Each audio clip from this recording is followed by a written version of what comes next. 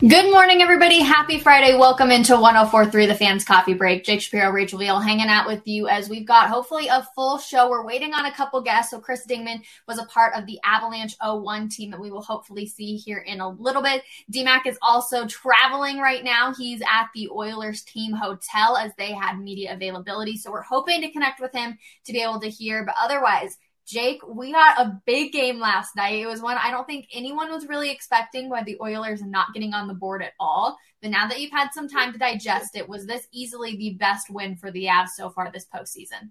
You know, when you said big game that no one was expecting, I thought you were going to talk about Derek White at first for the former Colorado Buffalo going off for the Boston Celtics in that game one win out in Golden State. But yeah, we said it on the show yesterday, Rachel. We did not feel like the vibes were good going into that game. Historical data from the prior couple series told us that, hey, maybe game 2 is a rough spot for the Avs and a bright spot for the Oilers. But that was total domination. Like from start to finish, the Avs had the hammer on the puck, so to speak, to use Jared Bednar's phrasing of it. They looked really good. I mean, they got most of their production done within that 3-minute stretch, but they were good outside of that. And I was really impressed with their ability to stay rather disciplined. They had a couple dumb penalties in the game, but that's what you get from Abu Kabel every once in a while. You get a bad penalty. So, yeah, I really liked what I saw from the Avs last night. And honestly, the most impressive part, even though he didn't make that many miraculous saves, Pavel Francouz went in the first period. It was a little bit trying to do too much, maybe. He settled in and had a really strong game. And this is a guy I said in the past last year, Rachel, I thought Pavel Francouz is better than Philip Grubauer. I think Pavel Francouz is a really talented goalie who just has either been injured every time he's about to have his shot or never has really had his shot. So I really like the fact that he's gotten his shot. It's still a little bit anxiety-inducing that it's happening this deep into the playoffs, but the fact that he's taken it and run with it here in game two, really impressive. Absolutely. All right. We can see Chris Dingman is online with us now. We're so excited because he was a part of the Avalanche team back in 01. We're going to bring him in here shortly. We're stoked to have somebody who's won a Stanley Cup. Obviously, neither Jake or I have won. But Chris, how are you? Thanks so much for hanging out with us this morning. I'm doing pretty good. Can you hear me okay? I got you. Yeah. Thank you so much. Perfect. Yeah, I'm doing not too bad. I feel my age today. I've been skating with my girls' hockey team and my kids a little bit. So when I try too hard, I feel like I played a playoff game, but I didn't because I'm way too old and slow. But I feel like I played one. So I understand what the guys are maybe going through after a couple tough games. Okay, so you've gone through the playoff runs in the past too. What similarities do you see between this Colorado Avalanche team now? They're predicted obviously to win the Stanley Cup, and the team that you were a part of when you were here in Colorado. Well, I think when I was there in Colorado, we traded for Ray Bourque, and he came and we lost that first year. And then the next year it was awesome. Like going into camp, we're going to finish first overall. So if we have a game 7, it's in our building and anything less is unacceptable. Just the atmosphere around that was just fantastic. And I think, with this current Avs team is that you have a ton of talent. Obviously, you have depth, you have great players, but they've experienced some failures before, like in the past where they've had goaltender issues, not issues, but obviously the injuries a couple of years ago in the bubble. They've had great teams, and it sucks to say this, but they've experienced losing, and you have to do that sometimes and just realize how bad it sucks and how painful it is to talk about how you're a favorite or maybe you should have won and you didn't. So I think this team has had some failures in the past, and you see just from the first couple of games here that they're a different team, and the Oilers were playing great, and their top guys, obviously McDavid and Draisaitl, are great players, and everything was humming along, and they've run into a different team. So, living in Edmonton now, obviously everyone's all pumped about the Oilers and excited about the playoffs, much like, everyone is in Denver and stuff. But I don't know what the Oilers are going to do because they're playing against a team that can skate probably better than them as a whole, which is not too often you're going to say that about a guy like Connor McDavid, who's probably the fastest, if not one of the fastest guys in the league. But it did not look good. I thought Edmonton was okay in game 1, and then they're okay last night too. But then, that one goal, and then just I hate to use a pun, but the Avalanche started and things did not go well for them. So I think it's going to be tough sledding for the Oilers moving forward. You mentioned you live in Edmonton. You were a part of an Avalanche team. Who are you rooting for this season? Well, obviously teams I've played for. Okay. I follow obviously all the teams I played for, but I like to. The Avs have been a good team for a couple of years now, and I think they deserve to. They remind me of San Jose a little bit, like back in the day, about 10 years ago or so, where they kept making it to the conference finals, or they had good teams. They were just never able to get over the hump. Or I think this Avs team has the ability to do that. And I think anytime when you don't have your starting goalie, and then you got to go down to another one. So obviously for Francouz to get an opportunity and not only play but win and get a shutout. I mean, I love how they're talking about like when they did the interview with him after. Is that he was talking about the team, the team. It wasn't about him. He wasn't talking about himself. It was all about the team, and I thought that was fantastic. So I think anytime you have you have some adversity like this team is having with the goaltenders being injured and stuff, and like we had that too. Peter Forsberg lost his spleen for God's sakes. We were out for dinner at the Chop House, and he said his stomach hurt, and then all of a sudden he got surgery that night. So we dealt with a little bit of that back in the day. So good teams, and this Avalanche is a good team, and I think they're going to become a great team. Is that you have to deal with adversity, you have to deal with some injuries, and they showed they could do that obviously in the last couple of years, but especially last night. When you have your backup goaltender go in, how does it shift the mindset of the team? When you look at it from a media standpoint, we're like, oh, they're going to have to rally, like they're going to have to play extra hard. Is that the same mentality that you deal with as a player, or is it this person can do their job and you just trust in it? There's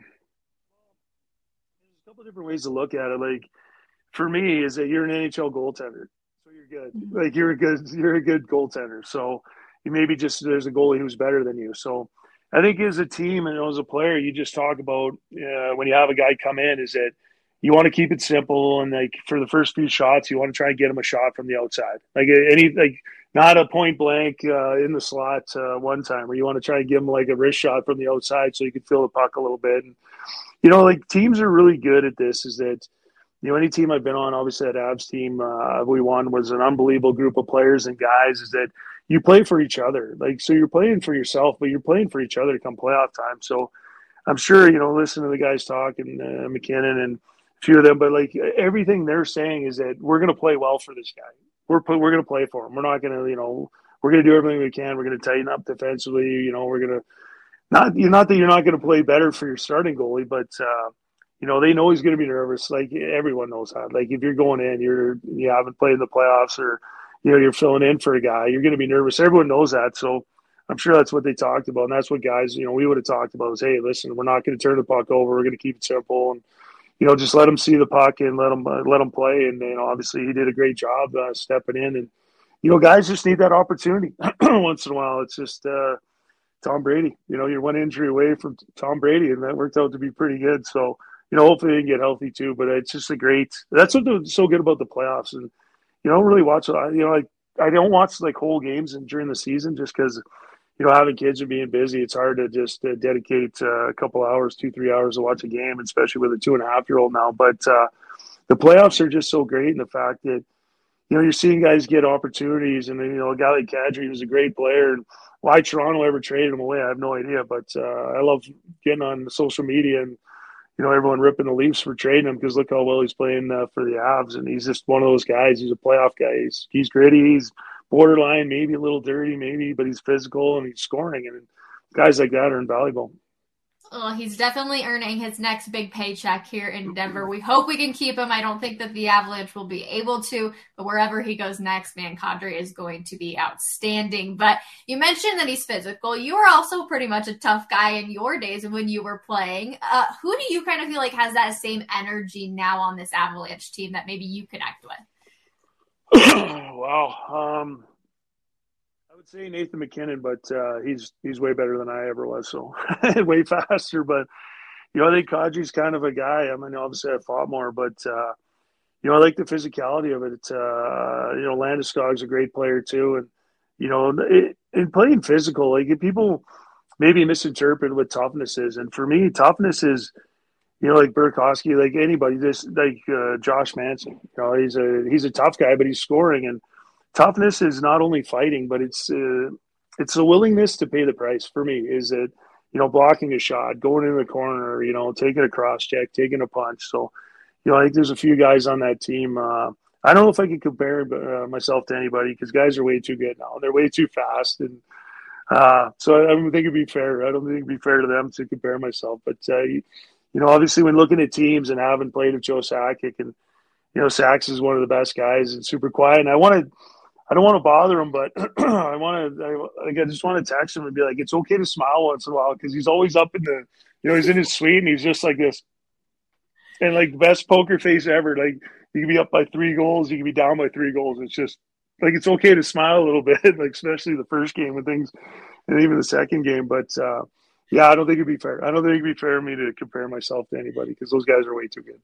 I love that you say that because here in Denver, we've talked about that too. Like, he is just the exact same facial expression no matter what, if they're winning in overtime or if they're down by 1 or 2. It's the same facial expression. We're just hoping that if they can get the Stanley Cup, we'll see a really, really big smile out of him. But I have a personal question for you too. Sure. We always talk about, do coaches tell you don't go out there and fight, right?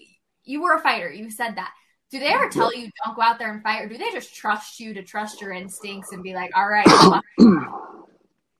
Well, it depends on the coach, to be honest with you. Like, every coach is different. And, I've had coaches like Bob Hartley telling me not to fight, like, don't fight. And then he'll put me out there. He put me out there against Brashear one time, and we're up like 7-0 or 5-0 in the first period. And all Brashear wants to do is fight. So he's like, let's go.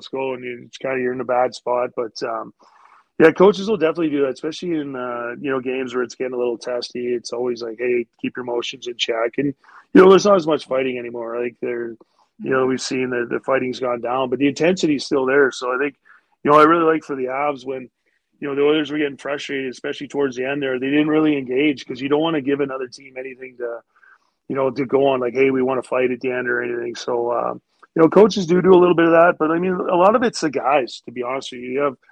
Landeskog and McKinnon, guys like that, you have good leadership. You have great leadership, actually. Not good, sorry, great leadership. And I guarantee they're on the bench saying, hey, let's be disciplined. Let's, don't engage. Don't engage after the whistle because that's what they want to do. They want to try and get a spark. So, yeah, coaches will tell you not to fight. Some coaches will tell you to fight, but for the most part, it's the guys. I've played with some great teammates. Jeff Hodges was a guy that, if we had a couple power plays back in the day, he'd say, listen, don't touch anybody. Like, you can hit, but don't even, like, put your stick anywhere near a guy because they're looking to make a call. So don't even go anywhere near. Like, so it's usually the guys, sometimes the coaches, but usually the guys. Okay, so the leadership is on the ice. That's where it kind of stays and the conversation happens. Now, yesterday, the Avs got 7 power play opportunities. Evander Kane had quite a few, I don't want to say dirty hits, but he was definitely making his presence be known. In your personal opinion, were they good hits in his opinion? Or in your opinion, were they good hits? Were they sloppy? Were they just late? What did you think about his play last night? Of Evander Kane? Mm-hmm. Not as good as the Calgary series, for sure. He's a guy that his ups and downs with some of the personal things and the off-ice stuff. But, just watching him come to Edmonton and what he's done scoring goals, and he's a physical presence. And, I think he was a big part of that, the last series for the Oilers where, Matthew Tkachuk's a guy that every whistle off the whistle, he's slashing a guy, he's shoving a guy. And, I remember the one whistle, like he went, like, and he slashed Kane, and Kane just turned around and just whacked him and basically was like, I'm going to take your head off. Like, go, blank yourself. And Tkachuk was like, oh, God, I wasn't expecting that. And, Kane had already scored, and then they line up, and then Tkachuk goes at him, and he basically challenges him, like, come on, let's go. And Wood doesn't fight him, and then Kane goes down and scores a second goal. So if Tkachuk fights him, he doesn't score, and then he ends up scoring a third goal. So, he's a player that, similar to Kadri where, they ride the line, I guess would be the best way to say it. So there's always some questionable things. If the playoffs, we've seen the offside call, was it offside, was it not? There's always some controversy. But, I think those guys, he definitely had some dirty hits for sure. But he's a player that's, keeps guys honest where, he'll fight. He can score goals, but he'll fight. and and it's guys knowing that, but he's also a guy that'll snap too. So I think there's some players, and bringing up Kadri again, like what he did in the series before in St. Louis, like they were worried about like killing him. They were worried about like getting at him and not worried about winning the games per se. So anytime you have a guy that can agitate people and play on the line, I guess you want to call it, and maybe do some things that aren't on the up and up, or maybe within the rule book. You need those guys, I guess, and definitely some questionable things. But Kane is just trying to get something going. He's trying to provide a spark, and especially just anything. Like I'm sure that's what his coach was telling him, what Woodcroft was telling him, or what the coach would need to tell him. He would tell himself, like, I got to get something going. I got to do something. I got to try and spark something physically or whatever. So definitely some questionable things, but you need that. You need guys that will try and provide a spark. Well, Chris, I can't thank you enough for hanging out with us on this Friday morning. I think you should text Joe Sakic, though, and tell him to smile. It's all right. They've made it to the Western Conference. No, he can't. Yeah, no problem. No, he can't smile until they win the series. True. Well, they got 2-0 lead. Let's hope that they can get some stuff done in Edmonton. Again, thanks so much for hanging out with us on this Friday morning. Yeah, no problem at all. Thank you. All right. We will now have Jake hop back in with us here. DMAC, he is traveling all over. He's trying to get to all the presser stuff today. It's a busy day. The Avs are having media as they head off to Edmonton. Then we've got the Josh Kroenke press conference. So, Jake, we got a lot going on today. When you look at Josh Kroenke, we're finally hearing from him. It's been a week and a half. He's gone through COVID. There's still a lot of questions up in the air. Yeah, I'm the person wrangling DMAC right now, and he texted me. He's like, yeah, I'm at the airport. I'm like, oh, have a safe flight. No worries. He's like, no. My flight's later tonight. I'm at the airport for the Avs. Then I'm going right back to Ball Arena. Then I'm going to the airport again. I'm like, no one must hate how far the airport is away more than DMAC right now. Also, our company who is getting all the expense report from all the gas miles.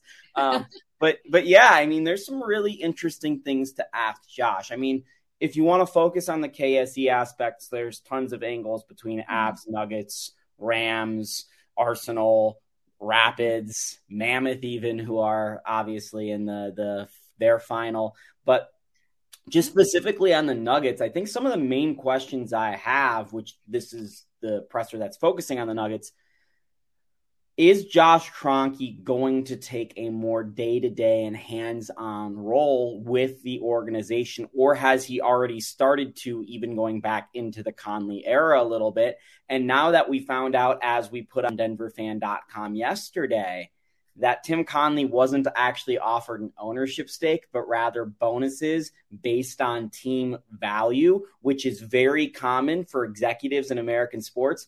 Why couldn't the Kroenkes match that? Were you shocked when you found out this news? Because it seemed like he had ownership stake 100%. Like that was why he was leaving. Based on what Shams and Woj reported, which are normally rock solid, Shams was on 104.3 The Fan and said that he's going to have some sort of equity option in the future, which to me sounded like a stock option almost, that could have vested in 10 years, where he could have bought it at the price that it is now, but it would have been up to him. So that's a pretty common thing. But the change in that lingo and the change of what was actually offered, I mean, we still don't know for sure because it hasn't come from an official source. It's just Mark Stein reporting, and he's also a really good reporter. But you have Mark Stein, a really good reporter, refuting Woj and Shams, who are very good reporters. So it's hard to tell exactly what's happening. But according to Mark Stein's report, yeah, it's pretty shocking that the Kroenkes aren't willing to give bonuses for their executives for raising the franchise value. And if you want to tell me that Tim Conley isn't worth $8.5 million per year, I would tell you you're absolutely ludicrous. Tim Conley has been the face of this organization off the floor for a few years. We haven't heard Josh or Stan Kroenke in half a decade, maybe even more. They don't like talking to the media. They don't like taking credit or necessarily taking the blame. They had Tim Conley in a position where everyone knew he was spearheading the organization, and he got most of the blame and or credit. So I am kind of just befuddled by the fact that these people who are very recluses in the Cronkies chose not to spend just a couple dollars, which is pocket change to them, and making sure they could keep Tim Connelly. And Tim Connelly even said in his introductory press conference to the Timberwolves media, he would still be here today if the offer from the Nuggets was in the same ballpark. They didn't even need to match. They just needed to get close. So it seems absolutely ridiculous to sit here going into this press conference and take anything Josh Kroenke is going to say seriously and believe that they're actually committed to winning, as they let their executive of years walk and they sit there in their non-training facility, which looks more like a hockey rink today. I'm sure they're converting it into a lacrosse arena right now. It's just so sad that this is the state of the Nuggets. But yeah, I mean, that's from the macro standpoint of the Nuggets. From the minute standpoint, you have all sorts of questions like, how willing are the Cronkies actually going to be in spending into the luxury tax? Why are they raising the season ticket prices? Is that to cover for the fact that they're going to have to spend on the luxury taxes? I've talked to fans that have said their season ticket prices have raised 40% year over year. There's also the altitude TV question. Like, there is, if you gave Jake Shapiro, Josh Kroenke, and said, you have an unlimited amount of time to talk to Josh, we would still be talking until the Avs played their next game Saturday at 7:00. I have so many questions for this man. And unfortunately, it's probably going to be a 15 to 30-minute press conference. And little Jake's going to have trouble getting in there versus Mr. Dusty Old Cowtown reporter guy from the Post. First of all, I didn't know that about the season tickets. Wow, that's one. If you had to make a guess, what's going to be the first conversation question that you think is going to be talked about? Do you think it's going to be altitude? Do you think it's going to be ticket prices, Tim Connelly? Where do you think it's headed right off the bat? I think that Mike Singer from the Denver Post is going to get the first question, and he's probably going to ask something about the organizational makeup with Tim Connelly now gone. We still haven't actually had it verified that Calvin Booth is the lead basketball ops person. He has been reported as such, but again, these are the same reporters that are conflicting on this other thing. It seems pretty obvious and evident that Calvin Booth is that. Also, we heard a report that Tim Connelly wasn't going to be taking anyone from the Nuggets front office with him to Minnesota, which is a very big change up from what happened with Masai Ujiri leaving for Toronto a few years ago, 9 years ago, and the Nuggets having to rebuild their entire organization. So that's a good sign. But promoting Booth from, even if they don't promote Booth from GM, their president of basketball operations role is going to be vacant, which makes Booth the de facto president of basketball operations. And doing that, they're just saving money there by not promoting him in title. So I'm curious as to what his title is, because he is highly respected throughout the league. And are they putting themselves in the same position where they see executives as a revolving door of replaceable people rather than, commodities and ways to honestly game the salary cap? I mean, this is a salary cap sport. Executives and coaches aren't under the salary cap. If you give executives and coaches more money and you spend more on training facilities, it's a way to improve your team, yes, in the margins, but it's still a way to improve your team and show your fiscal investment in ways that aren't taxable and aren't effective towards your salary cap. So these are just, little things where the Cronkies nickel and dime, and you start to question, so how much has this Altitude TV contract actually had an effect? How much of the Rapids not having a kit sponsor for the last 3 years had an effect? Like, these are all these little things that are like, okay, well, that's just $1 million here, $1 million here for this $10 billion net worth guy. But it all starts to add up. And then you're talking about the Nuggets being, maybe $10 million off on their offer to Conley. I'm just making up a number. Well, how much money would they have made on Altitude TV over the last few years? And this is just me speculating. I mean, I don't know how tied in these different entities are that are owned by KSE Properties, but it would make sense to me that you take a dollar from here, you're not going to have that dollar over there.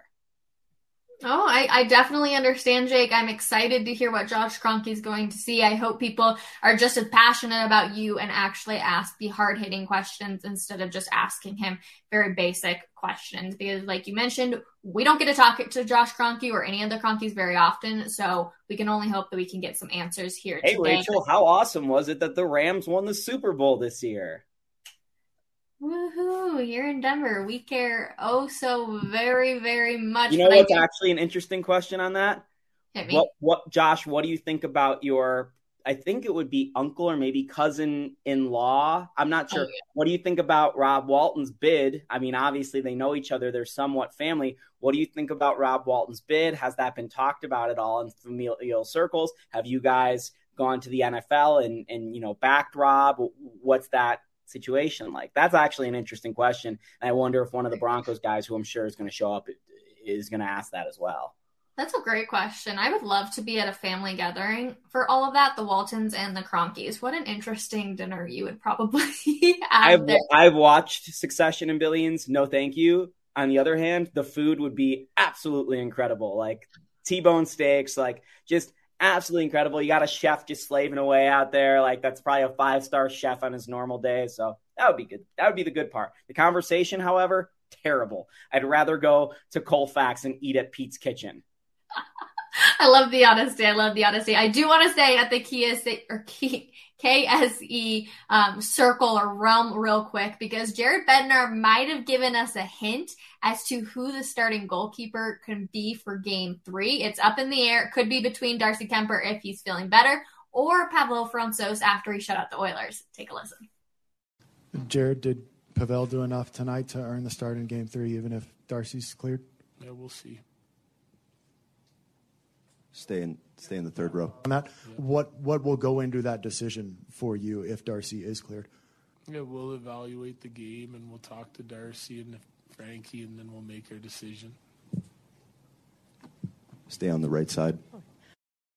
I love the smirk. The smirk gets me. I love Corey in the comments. He's saying, watch his smirk. Look at his face. Haha, it's Frankie. I'm going to guess, too, it's going to be Frankie that we're going to see out there for game 3. I don't know how you could possibly pull him after that. And it just seems like Darcy, we're obviously not in the locker room, but I think that this is a lingering issue. If it is still his eye that they're dealing with issues. And because Jared Bednar won't comment on it at all, it kind of leads me to believe it's something along those lines. Yeah, I mean, he doesn't comment on any injury issues. He didn't comment on whether Burkowski was a healthy scratch or an injury yesterday as well. I was in that press conference too. What I find interesting about the situation is Darcy was not even healthy enough to be the backup last night. So you're going to tell me over 48 hours, Darcy goes from being healthy enough to be a backup to being the starter. I don't see that. Now, Pavel going into that game is going to have a pretty long leash if he's not the starter because you don't want a backup who's got a handful of games in the NHL playing his first playoff game in game 3 of the Western Conference Final. Mm-hmm. But on the other hand, if they're in a situation where somehow Darcy's going to be the backup for Pavel, and I'm sure Darcy's going to travel to try and get on the ice for game 4 too. But if Darcy's going to be the backup because he's traveled, you wonder if there's going to be a really quick hook because of you have Darcy sitting there and you wonder if Pavel gets a little shaky. But yeah, Frankie's got to be the starter. You know, it's like the thing in baseball that drives me endlessly crazy. I understand why you don't want a righty hitting against a righty and a lefty hitting against a left-handed pitcher. It is harder. There are matchup problems. But if you're telling me that guy hit 2 home runs the day before, there's no way I'm taking him out of the lineup. It just shows your confidence in him as a coach. Mm-hmm. It shows that you believe in maybe his ability to keep a hot streak going, all these things. But Pavlo Francouz was as good as any goalie in the entire world of hockey last night. He didn't allow a goal. That's as good as it gets. He was playing the supposed best player in the sport in Connor McDavid and did not allow a goal. Mm-hmm. So yeah, you cannot not play Pavlo Francouz in Saturday's game 3. And you know what? I wish I would have told Chris I had a video of Jared Bednar smiling because it's something we don't see very often either. Him and Joe Sakic, they have to have something going on because neither one of them you catch a smile very often. But we got one from Jared Bednar right there. Well, Jake, we've only got a few more minutes left. Let's go into some Broncos talk because yesterday we saw Russell Wilson in the Broncos orange, and boy, oh boy, does he look good. We got to see a lot of them. I believe they were doing media team pictures. They look awesome. It's so exciting to see Russell Wilson in that Broncos orange. They look great. Yeah, I mean, that's exciting and all, but I was more jealous of him being able to rock his outfit at Monaco this past weekend with Ciara. Like, they looked amazing. I mean, every time Russell Wilson goes anywhere, he looks amazing. I guess that's just kind of the vibe. He was at the Avs game last night, too. Speaking of which, we should just start posting on, like, our site every single Broncos player that goes to Denver sporting events and just keep a running list of how many games they're going to. So you get a little contest to see who's the biggest Denver sports fan between the players around town. We should also have people just tag us in any photos that they take because we know somebody sent DMAC a picture of him with Russell Wilson. Like, it was a group of them with Russell Wilson. People had pictures with Nathaniel Hackett. Dalton Reisner was in the building. He got the crowd pumped up. There were a lot of Broncos in attendance last night. So awesome to see. We love, obviously, when these sports overlap. Plus, it's fun when the Avs are obviously in the Western Conference final. Did you know? I heard DMAC yesterday. It's not finals. It's final. Western Conference final.